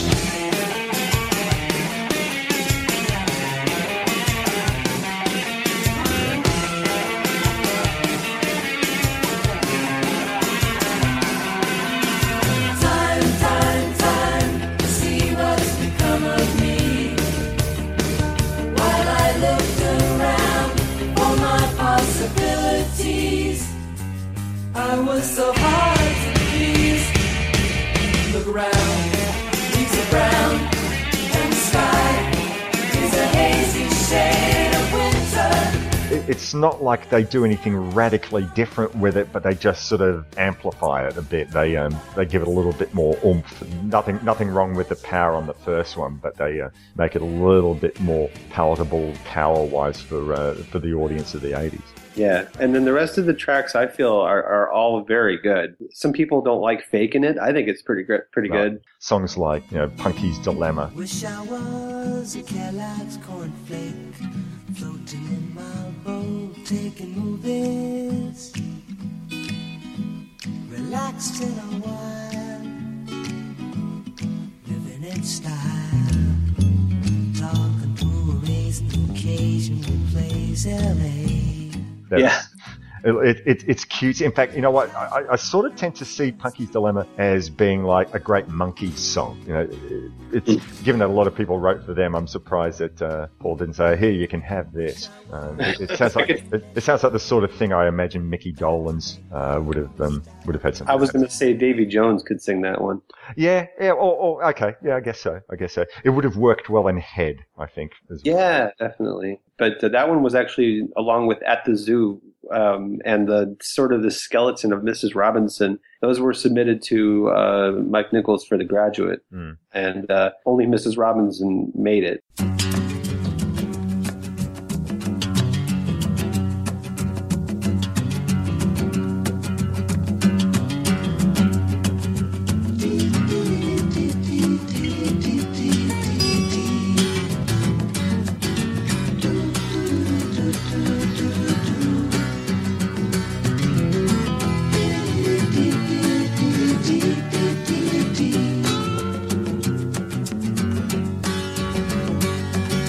they ended up redoing Mrs. Robinson, fleshing it out with full-on lyrics and stuff. Because I guess in the movie version, you just hear a lot of do-do-do-do-do's. Right. It wasn't a complete song, but the completed song is amazing.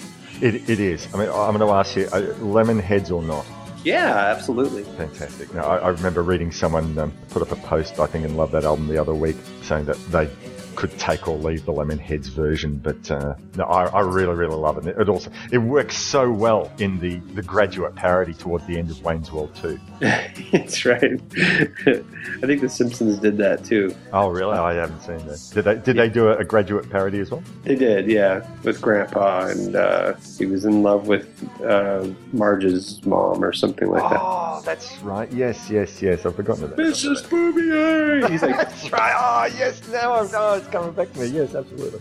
He's banging on the window. And, yeah, it's just an iconic track. When I was in college, I went to school for TV and video production, and one of our projects was to put together like a collage set to music, like a music video where you're filming stills, but you're recording it in real time. So I had a whole bunch of images, iconic images of the 60s, crazy things that happened in the 60s, and I had two cameras, and I had Mrs. Robinson playing, and it would just cut from one to the other, and I had people like switching the photos in between and stuff, sort of trying to time it out to with the music. It didn't turn out great, but that was so not available for me to watch on YouTube. No. But along with images of JFK and Martin Luther King and all these people, those iconic photos that you know so well, Mrs. Robinson is, it's right up there as an icon of the 60s. We've already been speaking for a while now about some the themes on bookends, predominantly that concept side of age. Mm-hmm. And we mentioned earlier on in the show, we should probably expand on it a bit, about the theme that seems to be running a lot through Bridge Over Troubled Waters, which seems to be Simon and Garfunkel's eventual separation. And we've spoken a bit about how they put the blame on Mike Nichols. I mean, that surely would have been tough, but... Yeah, you just imagine Bookends was a big record, and, they want to capitalize on that. But no, I got to go away for 8 months? Wow, that's tough. Sure, but, I mean, you would have thought, if anything, it would have strengthened them when they got back. And certainly artistically, they hit some really fantastic heights with this album. And yet, why would they sort of think, right, well, they would have made a promise like, let's never be separated for that period of time again. Let's just keep doing it. The music is the thing. They either want us both or they want neither of us, but it broke them up. Yeah, that's not how it ended up, unfortunately. No. Although, as we've seen over the years, they've had their live reunions, and even in 1975, and I remember this coming out. My Little Town. In my little town, I never meant nothing. I was just my father's son.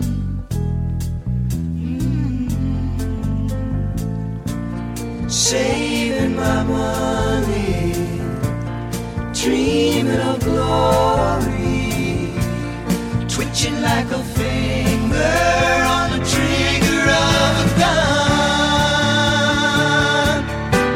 leaving nothing but the dead and dying back in my little town. Which I think holds its place in as good as anything in the Simon and Garfunkel catalogue through the 1960s. I adore that song. Yeah, too bad it's only one song.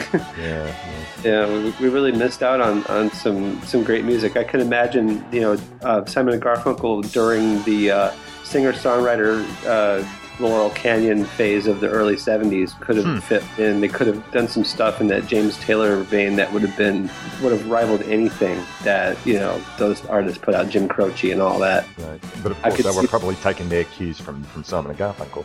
Yeah. But I mean, I'm just saying, like, if they were around during that time, they would have been, you can just imagine what they could have done. Right.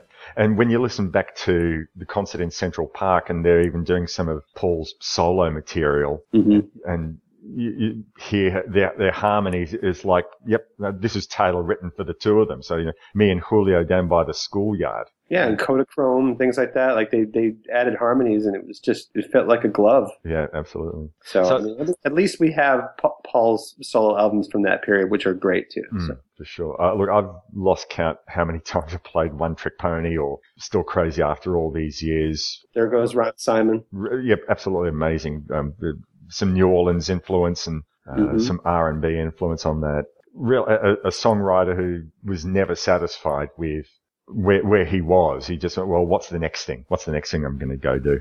Yeah. So it's possible that, he would have wanted to go in some directions that Art didn't want to go to, and they would have eventually separated anyway. But Sure. One thing that we should definitely take into consideration when thinking about how short-lived their career really was is like how precious these albums are. Right. If this podcast, we're talking about 2 albums, this is like basically half their career right here. Right. It is. Hope we're doing it justice. Listeners, what do you think? So, yeah, there's such few songs and recordings to fall back on. Like, this is it. Like, I've got their box set, and it's like 4 discs, So it's, we should definitely cherish these, which I do. I'm sure you do. 100%. So just coming back to this thing, talking about the themes on this album, which is, seems to be predominantly about their separation. And, there are a couple of songs which, make it all too obvious, like The Only Living Boy in New York. Don't get your plane right on time.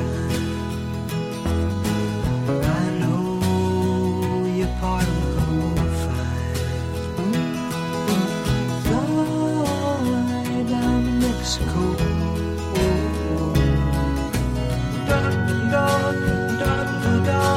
Here I am, the only living boy in New York.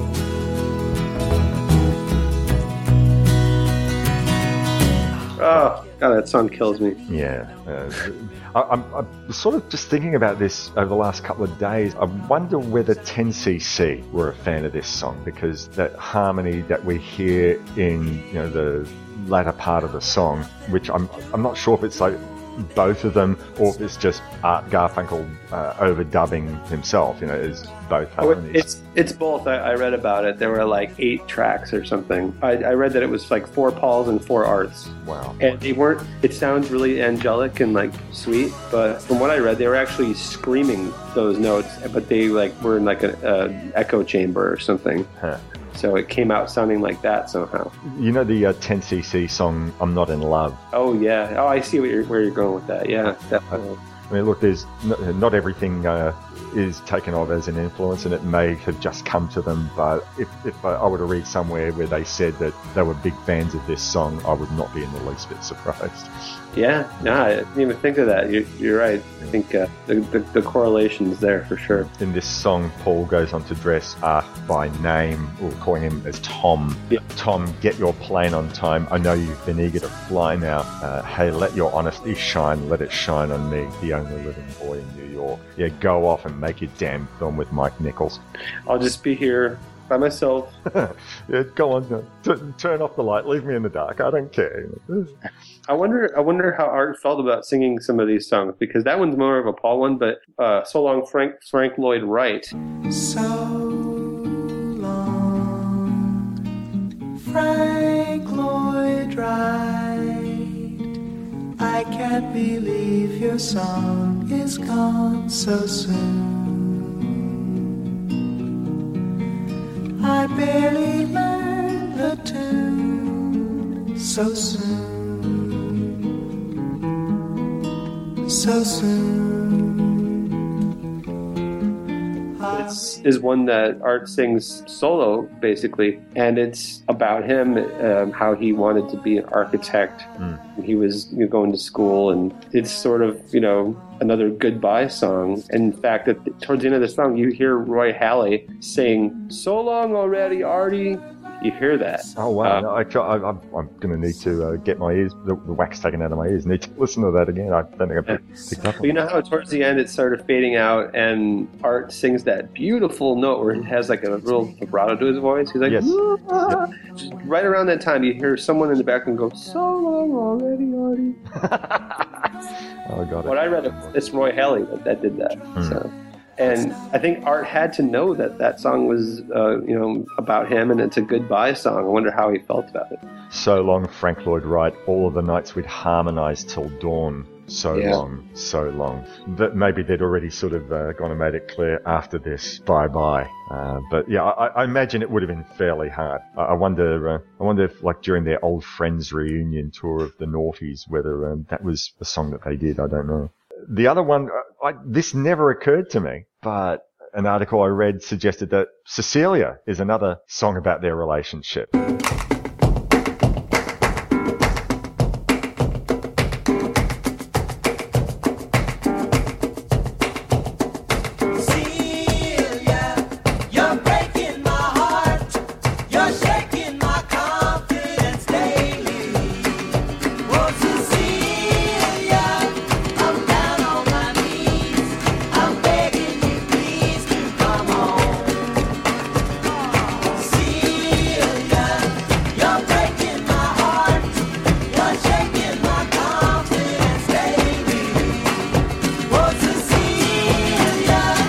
Making love in the afternoon with Cecilia up in my bedroom. I got up to wash my face. When I come back to bed, someone's taken my place. And that someone would be Mike Nichols. Jubilation. Yeah. She loves me again. He's finished his fucking film. He's come back to work on this album. Yeah, I've heard various things about Cecilia, and the one that sticks with me the most is that Saint Cecilia is the patron saint of music. Okay. And the song is, in a sense, about writer's block. He's looking for inspiration, and Cecilia is breaking his heart. She's shaking his confidence, and then, like, suddenly he thinks of a great song or a great lyric or a great hook. Jubilation, she loves me again, No, that's what I've read. That works too. As I said, I'm into the big conspiracy theories. They both. I'll go with both of them. No, I like your theory. That makes sense too. Because like when I'm sure when Art was finally done with the film, it was like total jubilation. So the Boxer is also one we should definitely talk about.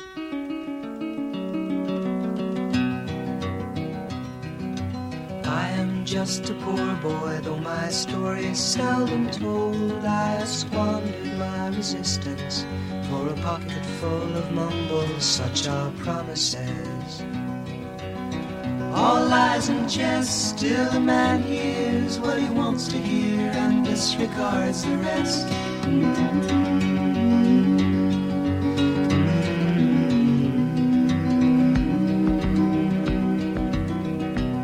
When I left my home and my family, I was no more than a boy. I was listening to an interview with Hal Blaine on a Drummers podcast, and in there, and I come to think of it as well, in the documentary that's on the bonus DVD with the 40th anniversary edition of the album. Mm-hmm. And he does talk about how he was playing in the echo chamber. But that's just an amazing sound, and really, it's like nowadays when people go into a music studio and you've got electronic effects and you've got your desk, you're full of all sorts of software that can do absolutely anything you want. And back in those days, what did they have? They had tape loops and imagination. I remember reading something about how Ian Pace of Deep Purple, was recording all of Machine Head in the corridor. All the rest of the band were in the studio, and he was, to get his sound, he was playing, I think, in the corridor outside the studio. So just all these different things. But Hal Blaine, playing in, was it not an echo chamber? Was it like the elevator shaft or something? To get that big that sound. And was it the same thing for Bridge Over Troubled Water as well? Probably, yeah, because it has that sort of feel at the end. The Boxer was a single that came out way before the album. It actually was recorded like a full year before the rest of the album. Right. Before Catch-22 and all that. And so that was like a very well-known song for like a year and a half before the album came out. And another, much like Mrs. Robinson, just another iconic track from the era. One that's, is revered, and rightfully so, for its lyrics. It's such a powerful song.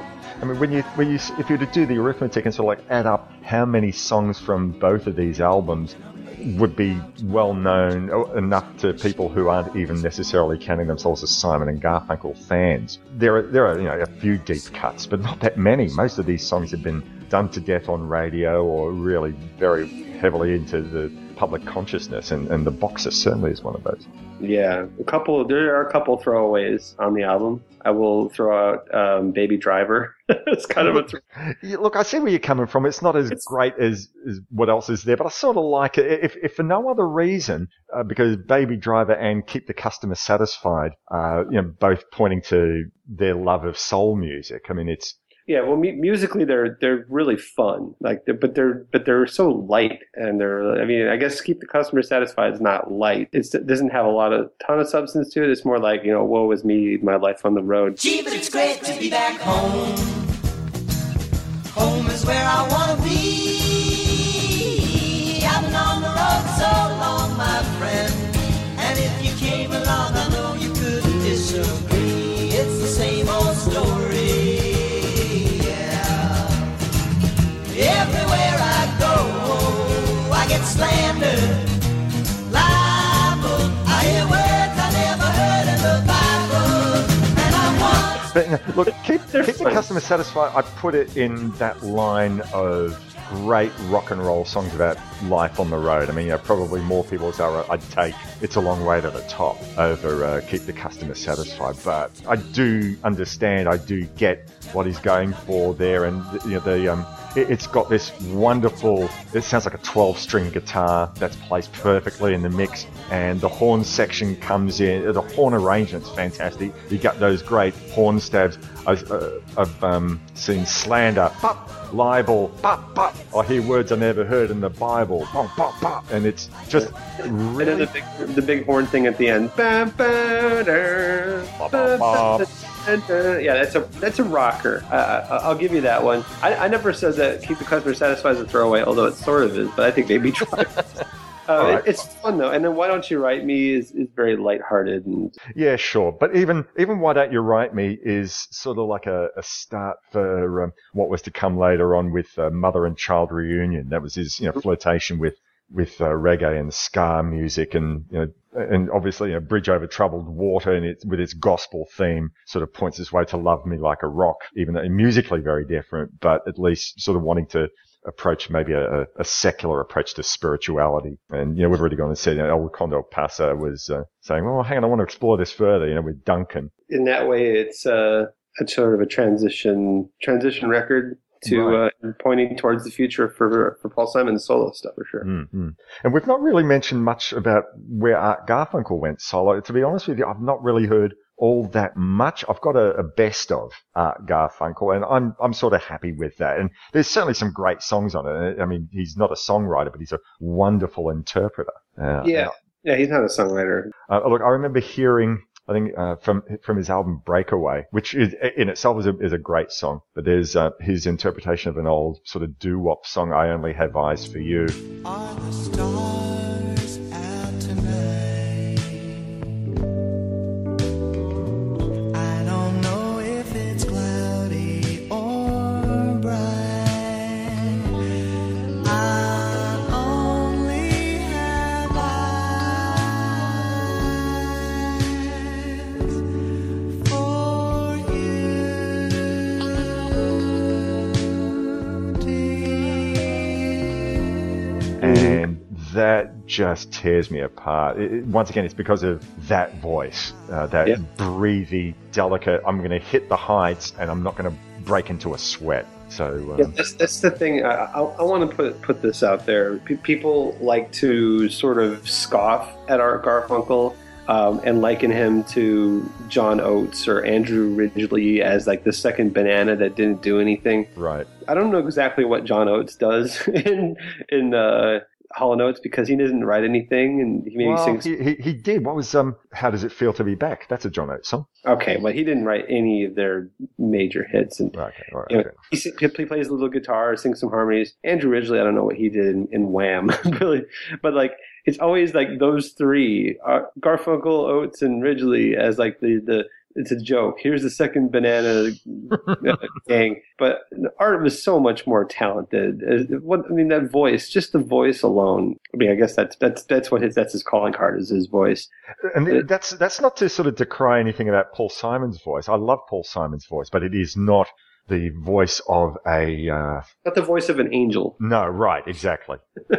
Which Art Garfunkel definitely has. So he just brought something different to the table. It looks like, people, the diehard music fans are probably going to place a lot more value in songwriting over performance, and they're two different beasts. If you might have a great song, but without a great interpreter, it's just something on a paper. And if you have a great voice, but you don't have the talent of someone who's written magnificent words and a melody to die for, then some of the greatest songs of all time. Yeah. So really, the two of them complemented each other so well, and I don't think that's been sort of emphasized enough. And, because when you mentioned there the whole Garfunkel and Oates, you're right. It has been made a joke, and it shouldn't be. He was every bit as important to that particular relationship. He just did something different. His role was different. Exactly.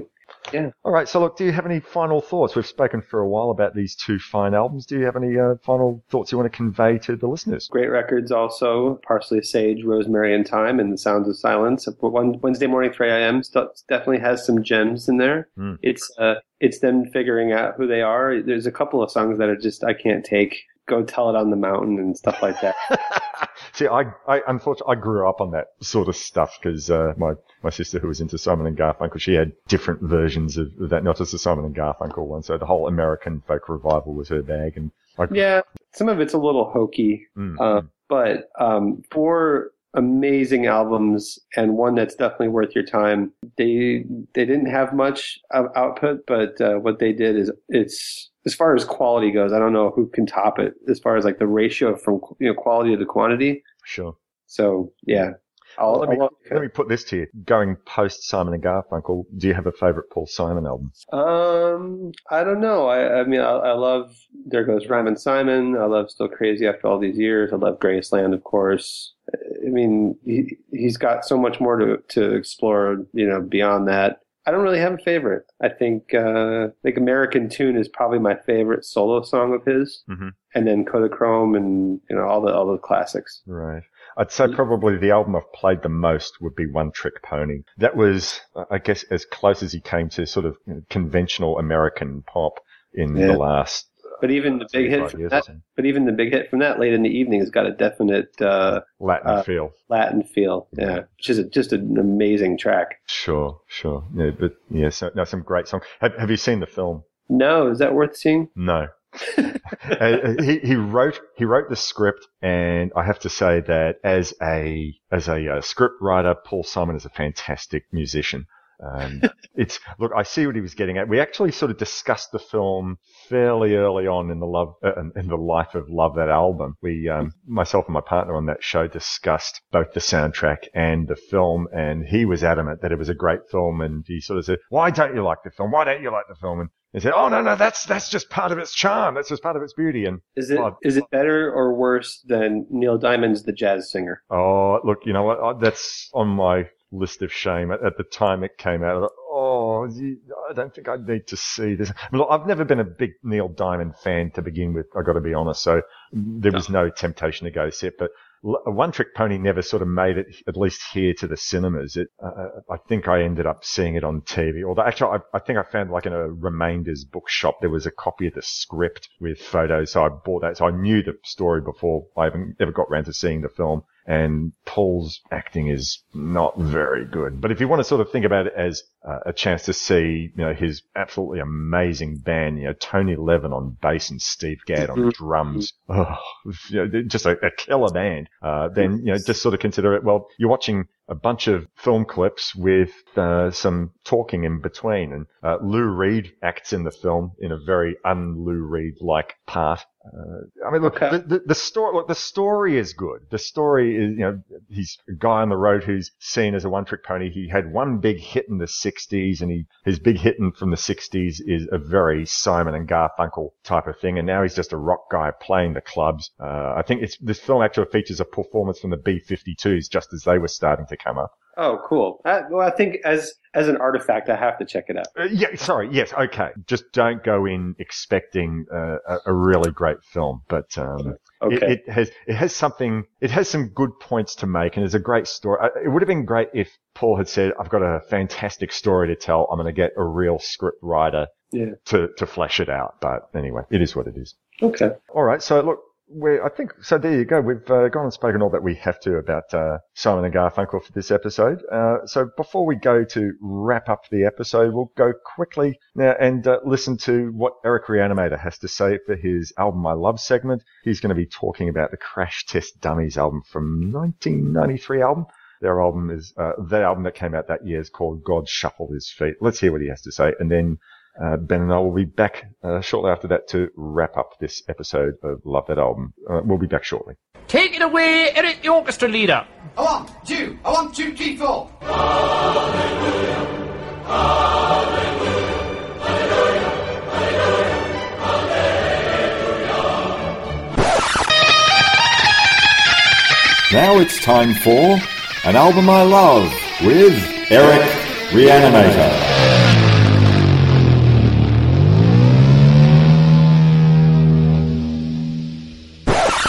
La-dee-dee, 1, 2, 3, Eric the Reanimator.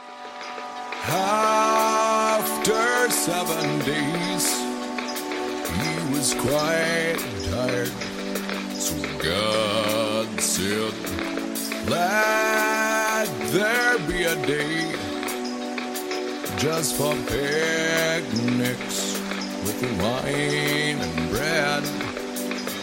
Gathered up some people he had made, created blankets and laid back in the shade.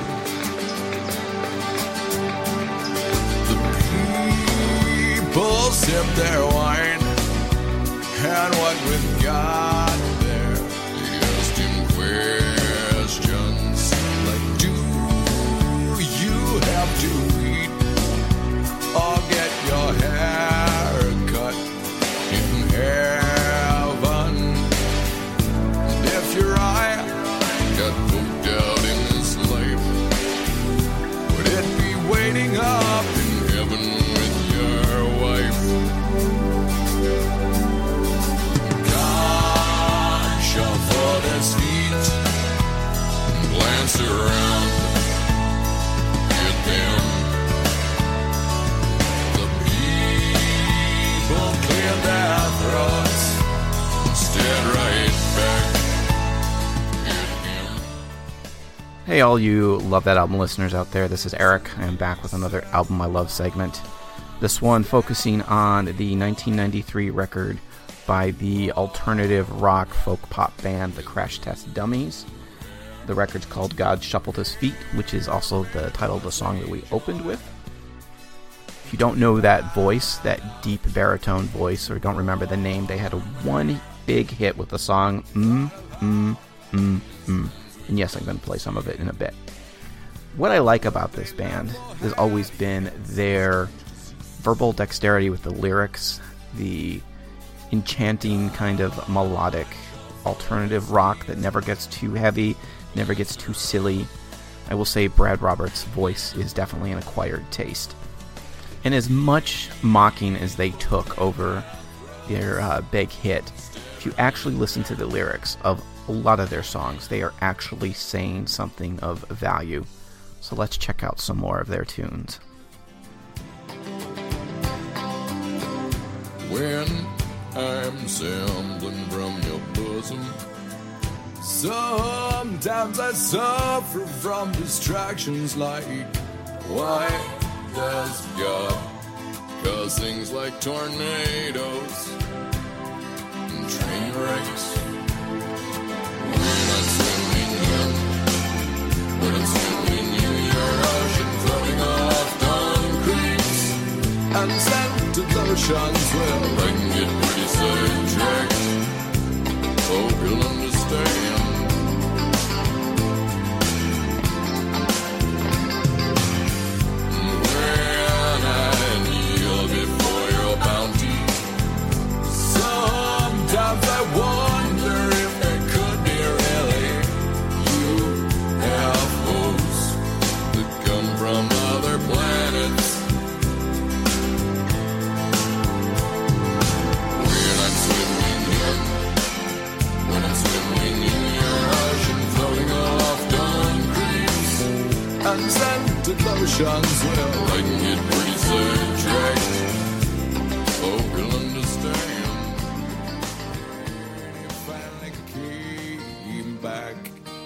His hair had turned from black into bright white.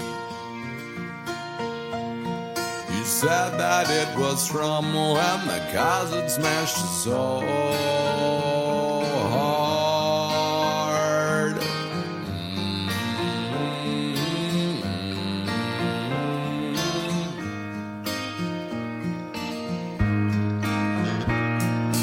Once there was this girl who wouldn't go and change with the girls in the change room, and when they finally made her, they saw birthmarks all over her body.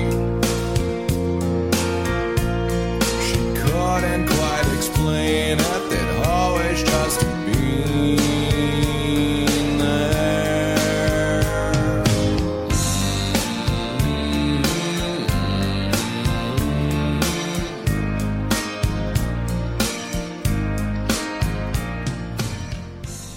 In re-listening to this record, I definitely hear, and dare I say it, a Bergman-esque existentialism going on with lots of wondering and questions about life in the universe and the existence of God and why God allows such things. The big hit, really does make sense if you look at it in the context of it's got a kind of cool hook, but it's also really about the plight of the outsider as a child. And for the alternative generation, back in the 90s, which I was definitely part of, being that outsider really was something that was not explored in our pop culture of the 80s. We were always the weird kid on TV or the punk kid who listened to funny music or whatever. And by the 90s, the realization that so many of us were, I guess in the words of the Breakfast Club, you know, a freak, a basket case, at least in some part. Or if you want to go pump up the volume, that definitely talked about the role of the outsider and parental and generational expectations. And a lot of the alternative music of the 90s reflected that. I think that we're sitting at a point now that's 25 years past the explosion that was Pearl Jam and Nirvana and Hole and Soundgarden and all the rest of those bands. And there was this kind of tag that they were for whiners and people that were losers, and people in the mainstream who had it pretty standard lives did not seem to understand at all the torment of being the outsider in the highly conformist 1980s. Anyway, let's get back to some of the music. I'm going to play out just bits of two more songs. I think this is a good album. I think it's worth rediscovering along with the band. I think that hopefully they will stand the test of time. Let me know what you think. This has been Eric Reanimator, and I hope you guys enjoy this. Oh, and just one more thing. I want to point out that their first album, The Ghost That Haunts Me, produced by one Steve Berlin, includes a cover of Androgynous by The Replacements. Who else in 1991 was covering The Replacements? That alone should get you to check out one of their early albums. Okay, later all.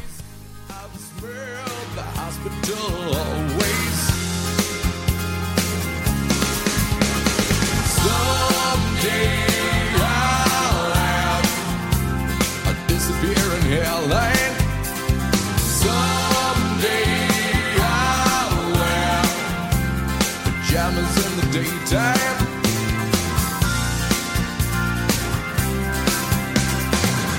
Times when the day is like a play by Sartre.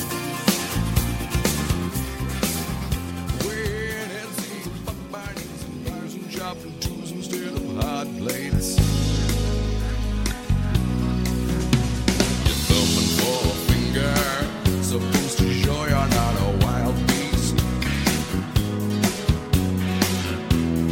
You can hear the noises at night time. They don't have to keep a certain bedtime.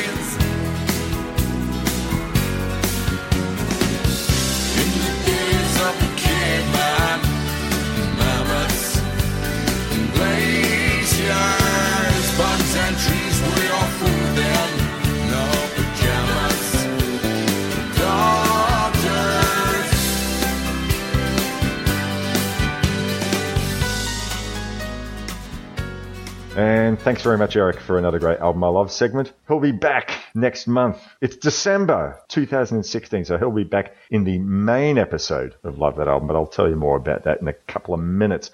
But once again, thank you very much, Ben Eisen, for a all too long period away from Love That Album. Thank you so much for keeping the faith and coming back. Oh, absolutely. It's been my pleasure. Thanks for having me. And look, I recently appeared on All Time Top 10. We had a fantastic time discussing tribute songs. So search that episode out if you haven't already done it. I've been on the show, I think, about 7 times, and it's always a blast. But for the 1 or 2 people who listen to this show who may not have gotten around to listening to All Time Top 10, please explain what it is and what your activities have been of late. Cool. Well, if you haven't heard it, yeah, what is wrong with you?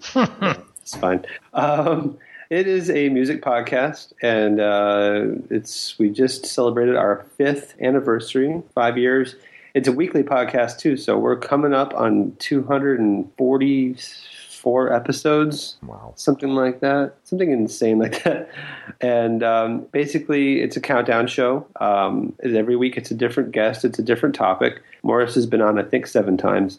And we do topics like the one that you and I just did, top 10 tribute songs. And those are like songs that are tributes to other musicians. And I have my top 10 list, and the guest, named, in this case, Morris, has his top 10 list, and we count them down. We go back and forth, counting them down from 10 to 1, and we end up playing 20 songs. And you hear portions of the song, you hear some fun facts and trivia, and just goofy little insights into the recording and things like that. Been lucky to have lots of really amazing guests. I've met so many cool people and learned so much in the 5 years I've been doing the show. So many artists that are now like some of my favorite artists that I had never even heard before starting the show. And coming up soon, we have top 10 power ballads of the 90s.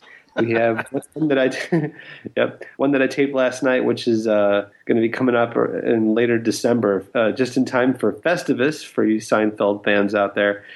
This is top 10 songs from the complaint department, our list of grievances, and it's a Festivus miracle. So we break down particular artists, like we have a Tori Amos episode coming soon. We break down specific years, like we'll do like top 10 songs of 1979. Whatever it is, it's always different. It's always varietal, as our friend David Daskell would say. And, I've got to thank you through your show introducing me to David Daskell. He's appeared on Love That Album, and I need to have him back. And I shouldn't really play favourites, but I do love David Daskell. I think he's hugely entertaining, and he just has a lot of interesting stuff to say in a very entertaining way. So he's a funny fella for sure. So absolutely. You'll hear him on the show very soon. Very cool. So yeah, the show can be found at iTunes. All the usual places that you find podcasts. The website is alltimetop10.podomatic.com. We're on Facebook, Twitter, Instagram, all that good stuff. All the archives, by the way, which you can go back and listen to every Morris episode, are Mixcloud.com. Mixcloud.com. Look for All Time Top 10 there. And you can listen to Morris doing top 10 wordsmiths, rock wordsmiths. What else did we do? Beatles covers. Beatles covers, yes. We did top 10 Wilco songs and top 10 Ben Folds songs. That's right. There's at least 2 more in there, I think. Look them up. I'm the king of spreadsheets. I've got Hard Times. Songs of Hard Times. Doing it tough. Doing it tough. Songs about death was one. Oh, that's right. Yes, Songs of Death through your Shocktober of a couple of years ago. That was a lot of fun. And I think we had songs of we even had some humorous songs about death, because death is a funny subject. Oh, it's hilarious. Oh dear. All right. And you were mentioning there that you've gone and learned a lot about a whole bunch of artists that you hadn't heard. And I have to say that one particular artist who I heard of for the first time on your show this year was Emmett Rhodes, who I'd never heard of before this year. I went out and bought his album purely because your guest Chris Price had mentioned him, and you played an earlier track, if I recall correctly. But I went and bought the new album that Chris Price went and put together as producer for him, and an amazing record. Really, really impressed. I'd love to go back and go through his archive. Fascinating guy. He doesn't have much. I think he's got 2 albums. But yeah, that's the kind of stuff that we love. That's the kind of stuff that keeps us coming back doing more shows, is turning people on to great music, including myself, because I don't know everything, and I love being turned on to great music. And that's what we're all about every week on All Time Top 10. Tell me, did you ever get to a point where you think, I've run out of ideas, I've run out of subjects, or you think, no, endless. I've written a spreadsheet, I've got 1,000 more subjects? Every day I think of another one. That's fantastic. Yeah. Has anyone ever said to you, oh, look, I've got an idea for a topic, and you thought, oh, that one's a little obscure? Yeah. I've turned ideas away just because I'm a control freak about my show. You heard it first here, folks. Or maybe you didn't hear it first. I don't know. No. And probably the other thing that we should briefly talk about is you are not just a podcaster raconteur. You are also a working musician. And in particular, you yourself have gone and released an album this year with your lovely wife, Shannon Hurley. You call yourselves Lovers and Poets. Tell us about the Lovers and Poets album that you released this year. Yeah, it's called Lovers and Poets 2. It's our second album, believe it or not. And it's sort of synth pop, electronic kind of thing. Think Moby, think Portishead, stuff like that. And it's got my beautiful and talented wife, Shannon Hurley, singing and providing the lyrics and melodies. And the two of us collaborate on beats and programming choices. And I play bass on every song and some guitar and stuff, but it's mostly like musically it's a collaboration, but the songs are Shannon's. And if you haven't heard her voice, it's pretty special. So it is. It's lovely. You've got that very breathy sound that I'm a big fan of. Shannon is a rising star in the trance world as well. She's been a vocalist and songwriter for a lot of bigger trance songs of the last 4 or 5 years. Sort of a name there. It's not my scene, but when she sings it, it's pretty good. We actually had Shannon on Love That Album about a year ago. We were speaking about Dusty Springfield's Dusty in Memphis. And I was very proud to be I don't know if it was certainly the first podcast, but I don't know, the first electronic medium to play You and Me in the Summer out there. I was very honoured to have her. It was world premiere. World premiere. It was a beautiful song. And there was something about, I can't remember if it was that song or if it was another one, the piano part. I said to her at the time, I said, because you're playing up at the high notes, the high end of the piano, it's something very Joe Jackson-ish about that approach. And I think she rather liked that comparison. Although we went and shared off air some Joe Jackson stories, but that's another thing. Yeah, I think if you have her on, she's going to want to talk Joe Jackson at some point too. I think we've done Joe Jackson a couple of times, but I don't think I'd be against the idea of doing him again. We'll find an agreeable. Actually, I think the last time David Gaskell was on, the only time David Gaskell was on, we did Joe Jackson. So find something else to do. We'll definitely find something for her. That's for sure. I'd love to have her back. There you go. They're your two big projects, the Lovers and Poets. And how can people find a copy of that recording? Lovers and Poets at Bandcamp. Look for that there. That's the best place to go. But it's also on iTunes, and you can listen to it on Spotify and all that other stuff. So, which I highly recommend you do. And for those of you out there who've been listening to me long enough, you know that I'm not necessarily a great electronica fan, but the songwriting, and this is what this show is about, and what our whole discussion for the last hour and a half has been about, is great songwriting will always shine over. It doesn't matter the medium in which it's presented. Here. Got it in spades. Yeah, it's a great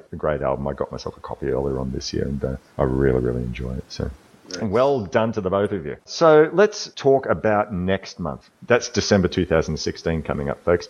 So for those of you who have been listening to the show for the last few years, you know that December is the month where the show, we go on a what's been happening this year, what have we discovered.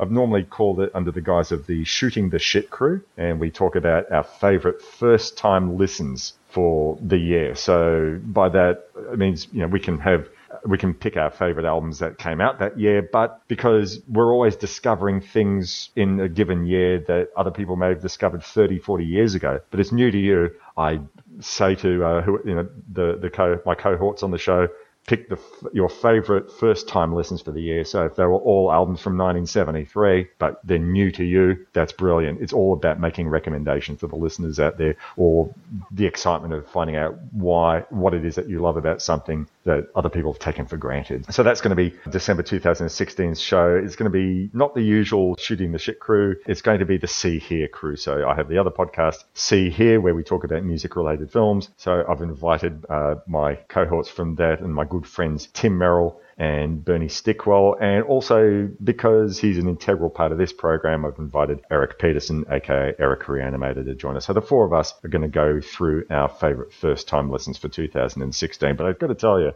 I listened to some really great new albums this year. It's very likely that most, if not all, of my favorite albums of that I've heard this year are 2016 albums, but we'll see. I haven't made the list yet. So that'll be coming out probably in the week between Christmas and New Year. So once you've gone and done all your Christmassy stuff and gotten your family commitments and family dinners out of the way, or you've finished spinning the dreidel and eating all the latkes, then just sit back and listen to episode 97, the end of year special for Love That Album. If you want to get in contact with us, send an email to rrrkitchen@yahoo.com.au. If you want to send me in what your favourite albums of this year or your favourite first-time listens of the year, I'd love to know, and I will read any correspondence I have out on air during the program. You want to join the Facebook group, we're a friendly crew, facebook.com/groups/love that album. And if you want to find any other way to track down the podcast, iTunes or lovethatalbum.blogspot.com. I think we've covered it all. So just final thing to say is thank you so much, Ben, for being a part of this episode, and I promise I will not leave it as long before the next one. Actually, it might be a nice thing to have both you and Shannon on the same program. Ooh, that's an idea. We'll come up with something good for that. You bet. And Frank, thanks for having me. Absolutely my pleasure. And yeah, so we'll do this again sooner than later for sure. Yep. All right. So once again, folks out there, thanks for listening. Be nice to each other. Listen to a lot of great music. Watch some great films. Read great books. But bottom line is love your albums, because they need loving and they need care and they need attention. Okay, we'll see you in December of 2016 for episode 97. All the best. Cheers. Take me dancing out on the sand. This time it's easy. It's in our hands. It was you and me in the summer, just like another world. It was you and me in the summer, the best I've ever known. Kiss me slowly. The waves come rushing in. As long as you hold me, the days will never end.